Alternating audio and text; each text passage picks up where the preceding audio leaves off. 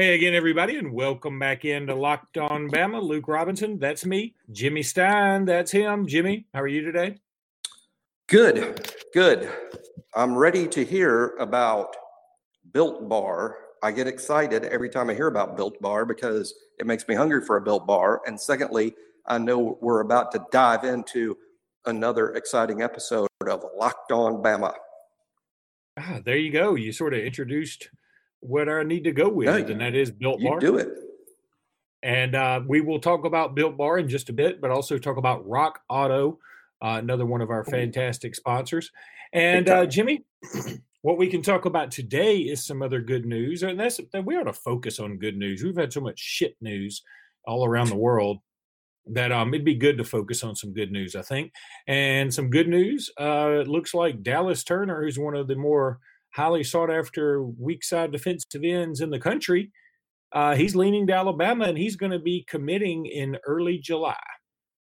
You know, one of my pet peeves is we get so specific about what kids are. I mean, I love 24/7, what they do, and Rivals and ESPN, but the fact that weak side linebacker is like a category is sort of dumb to me because, first of all, you know, you have to really, really know football to know that weak side linebacker, if you didn't know anything about football, you'd be going like, gosh, that guy sounds terrible. What kind of horrible position? He must not be very good. I mean, it's kind of a strange category. And even if you know a lot about football, you might say, okay, so he's the best linebacker in the country so long as you line him up on the weak side of the formation and don't put a big body, you know, directly on him, he might be pretty good. That's kind of what it sounds like when you say he's a weak side linebacker. As long as he doesn't have to do anything, he's Lawrence Taylor. Exactly. So I don't like in the end, it's just too specific. They should put weak side linebacker and strong side linebacker in what they're called. They're just have two categories, outside guys and inside guys. I mean, is it necessary to break it all down? Because you never know what position. The kid is likely a jack linebacker for us, and a jack linebacker for us is the weak side outside linebacker. That is true. For us, it's the weak side outside linebacker, but he's also going to cross-train. We cross-train all our guys. If you play Jack for us, that means you also practice at Sam. If you play Mike for us, you also practice at Will. We cross-train the outside guys and the inside guys for two positions. To me, it's just like unnecessarily complicated and pretty irrelevant because every scheme's a little different. You know, whether you're a 3-4, a 4-3, what version of that do you play? How hybrid are you? You know, all that sort of stuff can factor in. So let's just call him an outside linebacker and say he's one of the very best ones in the United States because both of those things are very true. That is very true. And I think a lot of people believe by the year's end, he could be a 5-star kid. In the 24/7 sports arena, he is number 32. And on the composite, he's number 44. So, yeah, he's pretty close to being a 5-star as is. Yeah, national top 50 for sure. I would, you know, it's not like I keep a specific ranking of top 100. What I do is I just watch the tape and say to myself, okay, in an average year, this is where that kid should be in the rankings. And to me, I'd have him just slightly lower, but not like dramatic. I mean, to me, he's definite top 100, arguable top 50, and he's in their top 50. So I think it's certainly fair. Here's one of the reasons I love Dallas Turner beyond the specifics of the film, and that's that he plays for St. Thomas Aquinas, just a powerhouse program that produces so many players. A couple of them already play for us, and they're good players for us. In particular, starting safety Jordan Battle is from St. Thomas Aquinas. Future Alabama defensive line star Braylon Ingram is from St. Thomas Aquinas. That program is so good, develops so many really good players. When you get a kid from there, it's like he has no floor. He's going to be good. It's just a question of how good will he be.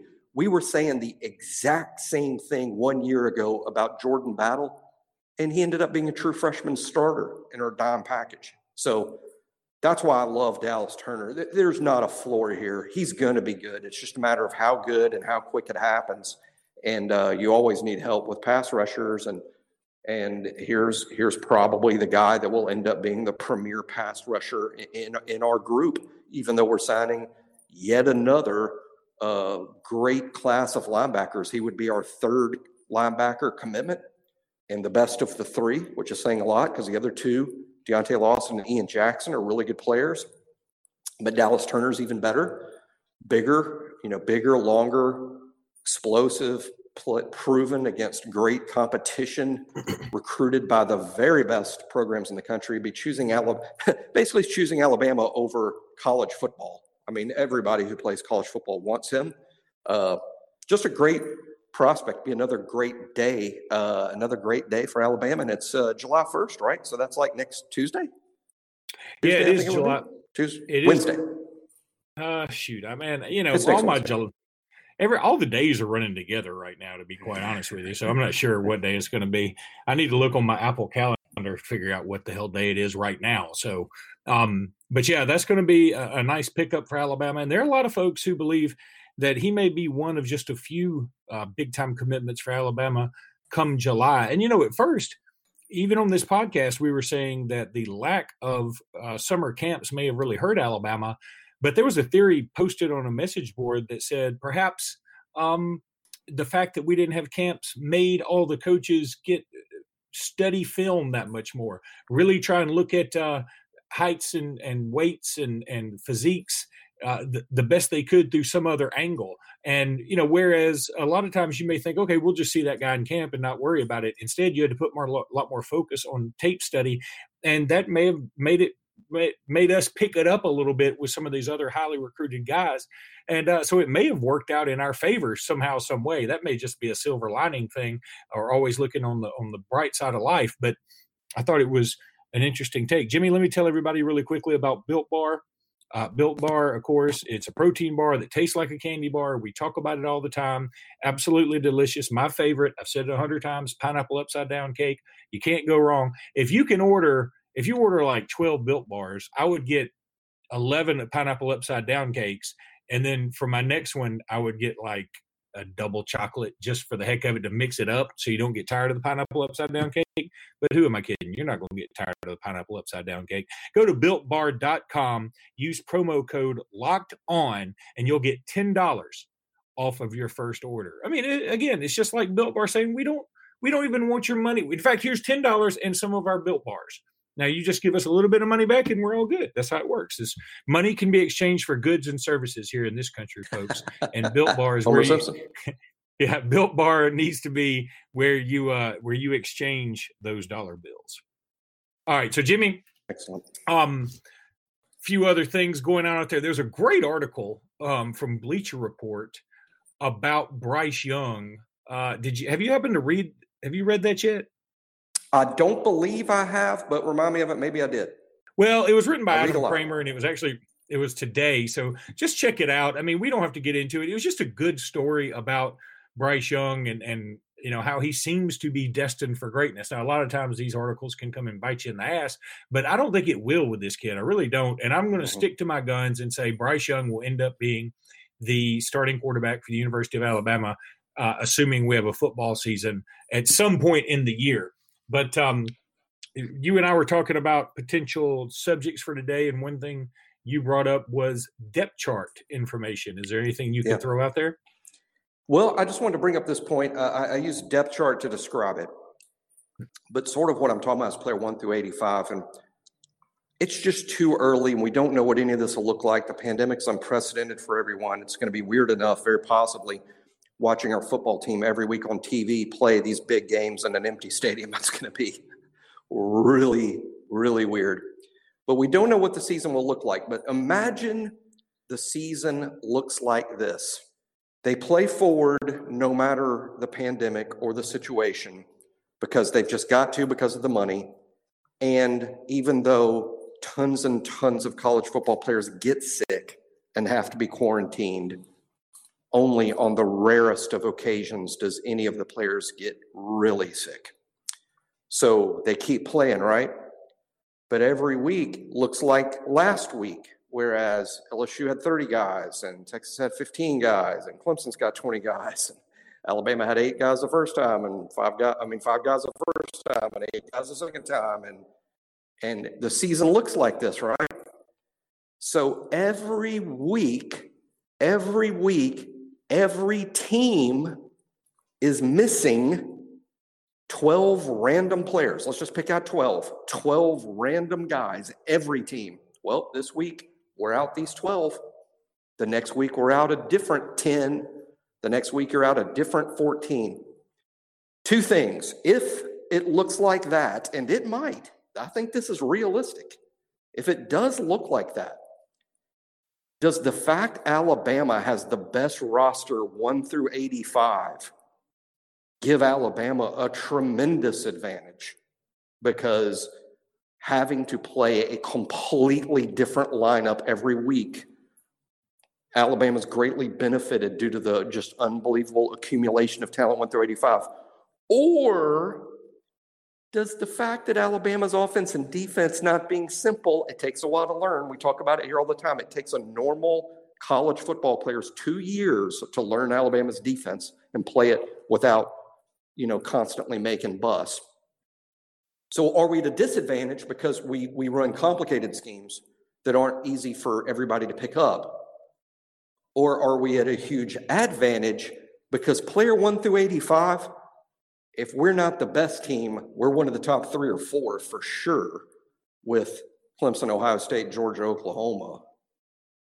So what are your thoughts? I mean, you see what I'm saying? Huge advantage for us, right? But we're also run complicated offenses and defenses, and it's a pet peeve of mine when they say, oh, we'll just simplify it. First of all, Nick Saban doesn't do that. If he was going to do that, he'd have done it years ago. He's not going to do that. And secondly, when you put it this way, when you're a really, really good chess player, and that's what your thing is, chess, right? And then all of a sudden somebody goes, no, don't play chess, play checkers. Well, freaking everybody's good at checkers. Everybody can figure out checkers. People who've only played checkers twice in their life can beat someone who's played checkers 1,000 times.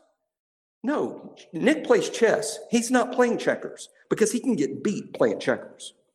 So we won't simplify things. I mean, we'll simplify some things, but we're not going to simplify it to the point that it makes the offensive coordinator's job for the opponent easier. Him going, oh, this is all they're doing now? I don't care how athletic they are. This is so simple. I can whoop this with just this little checkers move.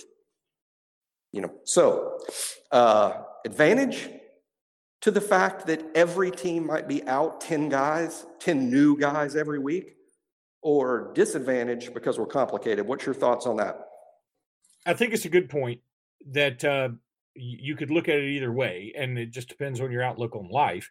However, I don't have to go much further than last year to say that all it takes is, we saw what a few injuries can do, and we end up losing 2 games. Now, we lost 2 games, one on the road, kind of flukily, and we lost 1 at home to the team that eventually won the national championship by blowing most everybody out. So I could also spin that a couple of different ways. I'm going to say that it is to our advantage because in the end, I think it is the Jimmies and the Joes versus the X's and O's, but you have to have both. You got to have both. You can't just have a team of super badass athletes with no direction. And you can't just have Vince Lombardi, but give him a Pop Warner football team. So you got to have both. But if you don't have the Jimmies and Joes, it makes it tougher. When you have a Jimmy and a Joe, or several of them, then if they get the ball in space, they can make you look like a brilliant offensive coordinator. All you did was throw a bubble screen. So I think, it's going to be more to our advantage the less people can prepare. I definitely believe that. Well, just imagine this, though. I just envisioned a world where both teams are out roughly the same number of players. It can be to where, for instance, let's just pick out a random opponent of ours, not a great one, but a good one, Tennessee. Okay, Tennessee is going to be a 7 or 8 win team. They're good. Tennessee's definitely a quality football team this year. Are they going to win the East? No. They're going to play in the New Year's Six Bowl? No. They a championship contender? No. Are they good? Yes, they're good. Okay, let's say Alabama's out 15 guys. That's not crazy. Alabama's got 15 positives, or Alabama's got 10 positives and 5 more guys they got to sit because they have extensive contact with the 10 positives, like their roommates. So Alabama's got to sit 15, and for whatever reason, luck has it that week, Tennessee sits 2. 15 guys Alabama sits, 9 of them are starters. The 2 guys Tennessee sits are true freshmen that weren't playing anyway. You take 9 starters out of Alabama's lineup and then go play at Tennessee? I don't know. I don't know. Any Alabama fan that tells you it's still Tennessee, that's not a problem, they're living in some fantasy land. That's not true. I mean, we lost 4 starters last year, and all of a sudden we had the 5th best defense in the SEC. So yeah. It would be a big freaking deal if we're down 9 starters and then they hadn't lost any that week. So, yeah, I mean, it literally could be like Russian roulette that way. I mean, where each week it's like, all right, what are the names of the 12 guys we're out, this week? Well, and that's a great question. And you wonder how much – this is why, again, that if there were automatic qualifiers, I think that'd be a stupid idea. Because I think if you're the playoff committee, and let's say that you've got 6 teams, all of them with 1 loss, and you're trying to determine what's what, and you say, okay, Ohio State lost to Purdue again. Alabama lost to LSU, but they had 17 players out that week. And, right. Oklahoma lost to Texas and blah, blah, blah. I think what you weigh is, okay, Ohio State lost to Purdue again. But who are they missing? They weren't missing anybody. But Alabama was missing 17 guys on the road at LSU, a good team. Yep. So, I would think that should give them the benefit of the doubt. Whereas, again, maybe LSU went on and won the conference because they each had 1 loss. LSU represented the West or whatever.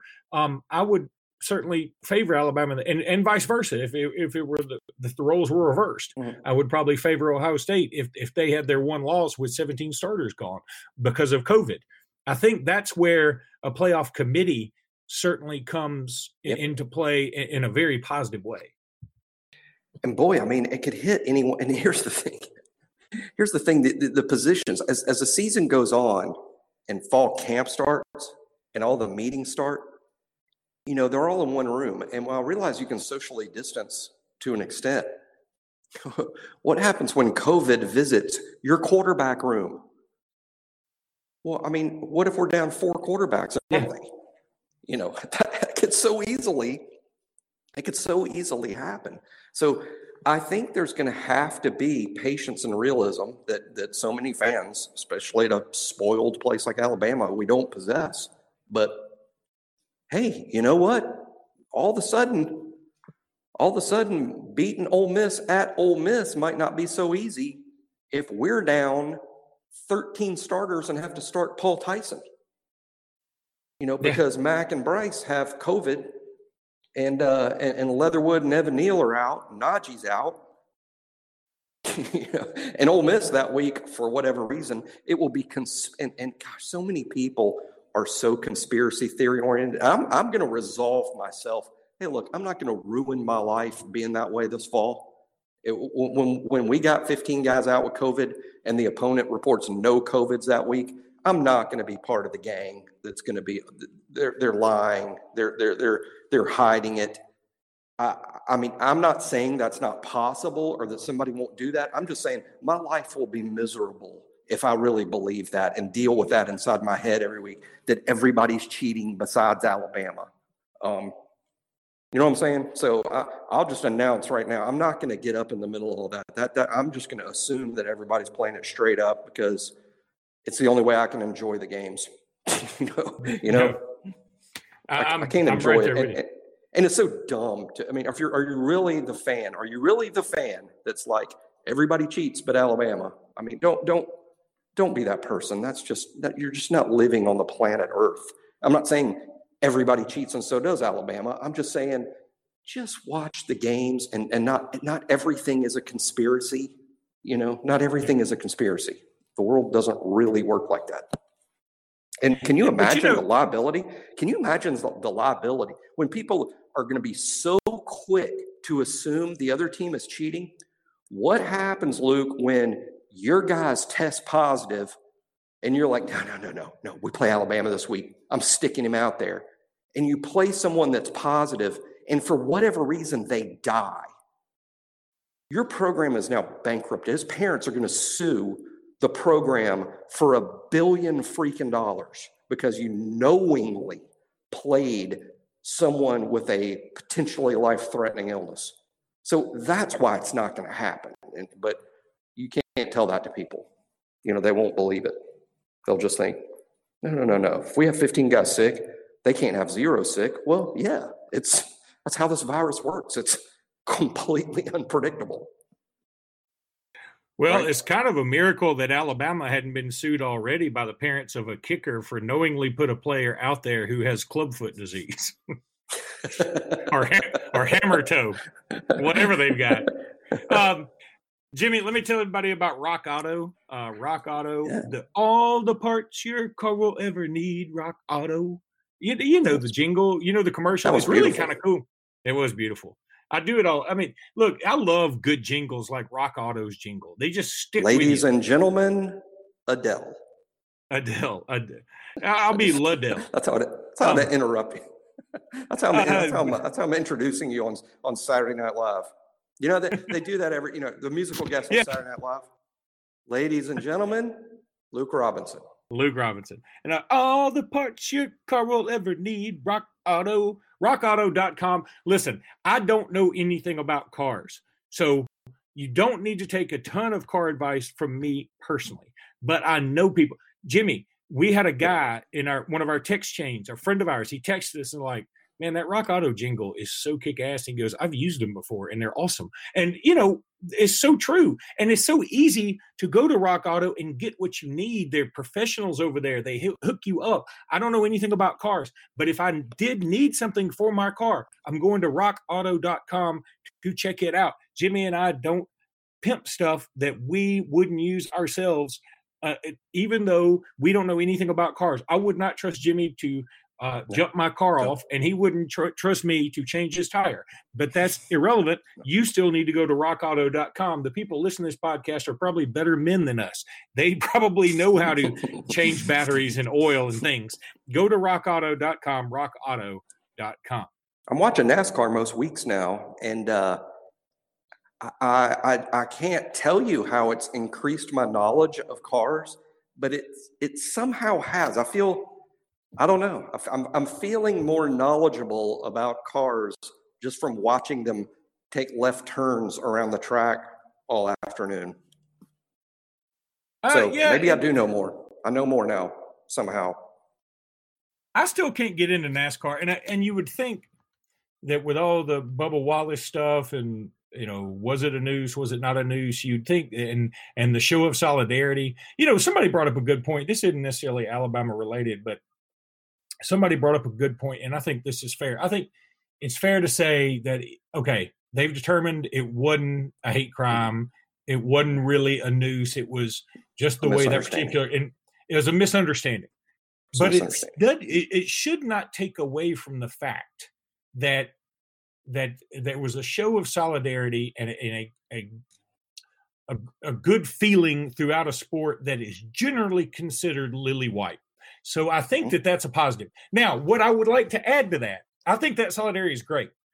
However, what has bothered me just a hair, and this bothers me about the media in all walks, is that in the race to say something poignant or inflammatory to get ratings, they jump all over a certain subject without knowing all the facts. And then when it's proven, oh, wait a minute, that's not really what it was, they're like, okay, but if it had been, no. I think what needed to happen, I'll tell you, here's a story that relates to a little bit. My brother was at Georgia Tech, and he was in a fraternity, and they had this float out there that it said beat the Cavs because they were playing the Virginia Cavaliers that weekend. And apparently somebody made a phone call to somebody else, and some older woman, like, in her 30s. She shows up at the fraternity house and says, "What's y'all's problem?" And they were like, "What do you mean?" She goes, "Why do you have a sign out here that says beat the gays?" And he goes, "It doesn't say beat the gays. It says beat the Cavs. We're playing the Virginia Cavaliers." And like, there was some, at first, "Oh yeah, that's not what it says." No, it's Cavs, like Cavaliers. And she was like, so eventually she got it. But it ended up where this woman and somebody else apparently wrote an article in some student newspaper or some other kind of newspaper that went around that said, okay, this was awful. Now, it wasn't really awful because it didn't really happen, but man, that could have been awful. And I think, and my point was sort of like the same thing. Like, even a story. It's not even a story, and they make it a story. And all they had to say was I think everybody would respect the media a little more if they just say, you know what, we are all caught up in this right now. Everybody's, tensions are high. Everybody's sort of just, heads on a swivel, and we're wondering where the next story's coming from, what's going to happen next. Everybody's worried to death and tense.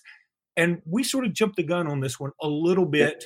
And that's okay. But, in the end, it turned out to be a good story because NASCAR showed us there was no hate crime, number one. And number two, NASCAR showed us that, hey, they can do the right thing when necessary. And hey, like I said on Twitter, to somebody the other night, I mean, I'm a brand new NASCAR fan. About that, I was a NASCAR fan just because there's no other sports on. I mean, there's no other sports, and I'm just dying to watch competition and something like, hey, at least I know these names. They show NASCAR on SportsCenter.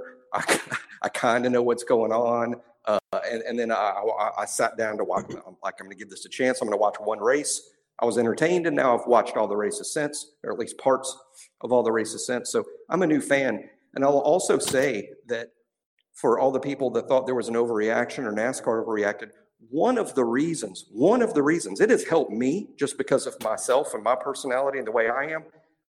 It's been easier for me to become a NASCAR fan because of all they've done with inclusivity, including that scene with Bubba. I mean, including that. I mean, it's made it easy for me to be a fan because of the efforts. See, the efforts they're making to enlarge their fan base, I feel includes me, not because I'm a minority or black or anything like that. It's just, it's this feeling of inclusivity, and I feel included in that. Like, well, I'm a new fan too. And it's awesome that they're sort of welcoming everyone in at a great time for the sport. So I like it. And one more Bubba story. I told this yesterday to one of my legal class, but this is so true. I've got to have somebody to root for, right? And I know a little bit about NASCAR. I mean, a tiny little bit. But when I decided that I was going to be a fan because it's the only sport that was on television, so I decided, hey, I'm going to start watching these races. What I did was I Googled, okay, who the hell? I mean, I know Dale Earnhardt Jr. doesn't race anymore, and his dad, he died in a wreck, a long time ago. And I know Richard Petty doesn't race anymore. Is Jimmy Johnson still racing? I mean, I'm not sure who's all the racers are. So I went to a website. All I Googled was active Cup Series drivers, because I want to see, okay, what's the lineup? And because I got to pick out a favorite. And I went in with no favorites. I wasn't even sure who the racers were. So I look at this list, and the list is the name of the driver, how long they've been on in the Cup Series, and what their hometowns are. Because I got to pick out a favorite, right? So I went through the list, and then I see, holy crap, one of these guys was born in Mobile. And then I see the name, like Bubba Wallace. That's so familiar. Yeah. He's from Mobile. He's going to be the guy I root for. And then I turn on the race, the following Sunday, and that's when I see that Bubba is black. That didn't change anything. I thought that was even cooler. I'm like, Bubba Wallace is a black guy? His name is Bubba, and he's from Mobile, and he's black? I was shocked because I just didn't really know. But did it change anything? No. As a matter of fact, I was like, oh, man, that's cool. So the guy I pick out is the only black driver out there, but he's from Mobile. So I've been rooting for Bubba from minute number one, but only because he's from my hometown. The fact that I found out he's black changed nothing. As a matter of fact, I found it even more interesting because he's the only black guy out there. And it's literally the only story I have about. Sometimes things can be colorblind. It didn't change anything for me, to find that out. And I would be really disappointed in people that would say, oh, well, he's black, I can't root for him. What kind of human being is that? So I've I've enjoyed my brief time as a NASCAR fan, and I apologize to NASCAR because I know as soon as football starts, it's going to be very difficult for me to watch the races. But I will keep up with who's winning, and when football season's over, I'll go back to watching your races, I promise. Yeah, and it is. I'll tell you, I'm not a NASCAR guy, and I can't watch it if I wanted to. I mean, I don't want to, so I won't. But I mean, I just don't enjoy NASCAR, and I don't enjoy baseball either. So I mean, I'm worried about to have baseball back, and I'm like, somebody give me something I like. But I will say that versus baseball, NASCAR showed us that they are very proactive in this current movement, and they're also proactive in the sense that they're like, hey, we understand people's, let's be fair, people have stereotyped NASCAR. Like they're all white, they're all rednecks, they all fly the Confederate flags, whatever. And that's not true either. And so I think NASCAR is trying to go out of their way to show that's not them. And they've also gone out of their way to say, look, we want a race, we want to make it happen. We hell or high water. It sucks that we've had we had the misunderstanding about the rope. We also had the weather issues, but we're going to try and make this race happen. Meanwhile, baseball is like, the owners propose 60 games. Well, players want 70 games. Well, how about 62 games? Well, how about 68 games? And, meanwhile, we're just running out of season. And finally, baseball's come up with something because everybody's like begrudgingly decided, okay, we got to play something because everybody's still good. These millions aren't going to fall into our pockets by themselves. So, baseball has gone a long way to make people hate them even more, if you ask me. Yep. And they lost some fans. They lost some fans. I wouldn't say they lost me. I'm going to watch I'm a baseball fan in the sense I'm a big Atlanta Braves fan. I'm going to watch once the games are on TV. Of course, I'm going to watch the Braves. I can't help but watch the Braves. But I'm upset. I'm pissed at all of it. Not at the owners, not the players, just baseball in general. And you are so right, Luke. NASCAR capitalized on a situation, even with the Bubba Wallace news story. NASCAR has capitalized on their situation during the pandemic, whereas baseball has completely stepped on their you-know-whats. I mean, they really did. And they probably lost a lot of fans, and deservedly so, that they couldn't figure this out together when the nation needs it. Because, and I'll tell you, the day, it's coming up next week. As a matter of fact, it's a week from Saturday. There will be some rants, especially after I get into some beers. There's going to be some rants from me on July 4th about why am I not watching Major League Baseball today? Because America would have felt back in business if we had Major League Baseball being played on July 4th. And they blew it. And there won't be baseball on July 4th. You know what there will be? NASCAR. NASCAR is going to run that weekend. There'll be NASCAR. There'll be golf. But there won't be baseball. Hot dog eating. There'll be that. But I guess, while you're watching baseball. Let me tell you, I've always thought of hot dogs as congealed coronavirus anyway. I mean, seriously, like, I can't imagine, like, eating however many 70-something of those damn things. I mean, God. That makes me want to just throw up. But that being said, now, I like hot dogs. I do. I realize they're not healthy, but when I eat them, I'm bad to eat them. I think I've told that story about me. The few games I've gone to in a skybox, at Alabama, they pile up hot dogs in those skyboxes, although they have other better food. So not everybody in the box is eating those hot dogs, but I can tear them to them. When I do all the beer drinking pregame, and I do a lot of beer drinking pregame all day, there's a lot of beers, and I'm not eating, but because I'm drinking beers.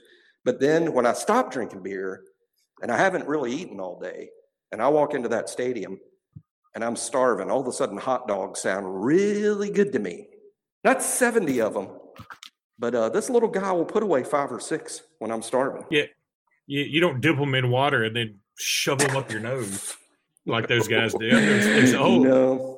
No. Their whole sinus cavity is made of pig anus that and stuff's gross. I've never watched it. Cow hoof. It's just gross. That's just gross. I'm not watching that. And no, I don't can't. care. It makes me want to yak. People might enjoy watching it, and to those that enjoy watching it, feel free, enjoy yourself. I'm not even going to flip past the channel. I mean, I will read the headline that says Joey Chestnut or whoever the hell he is ate 81 hot dogs, and I'll read the headline and I'll smirk, and then I'll just keep on going. All right, buddy. That'll wrap us up today. So we will be back on Friday, and roll tide, everybody. Got that Dallas Turner commitment coming up next week. Roll Tide. Dallas Turner Day.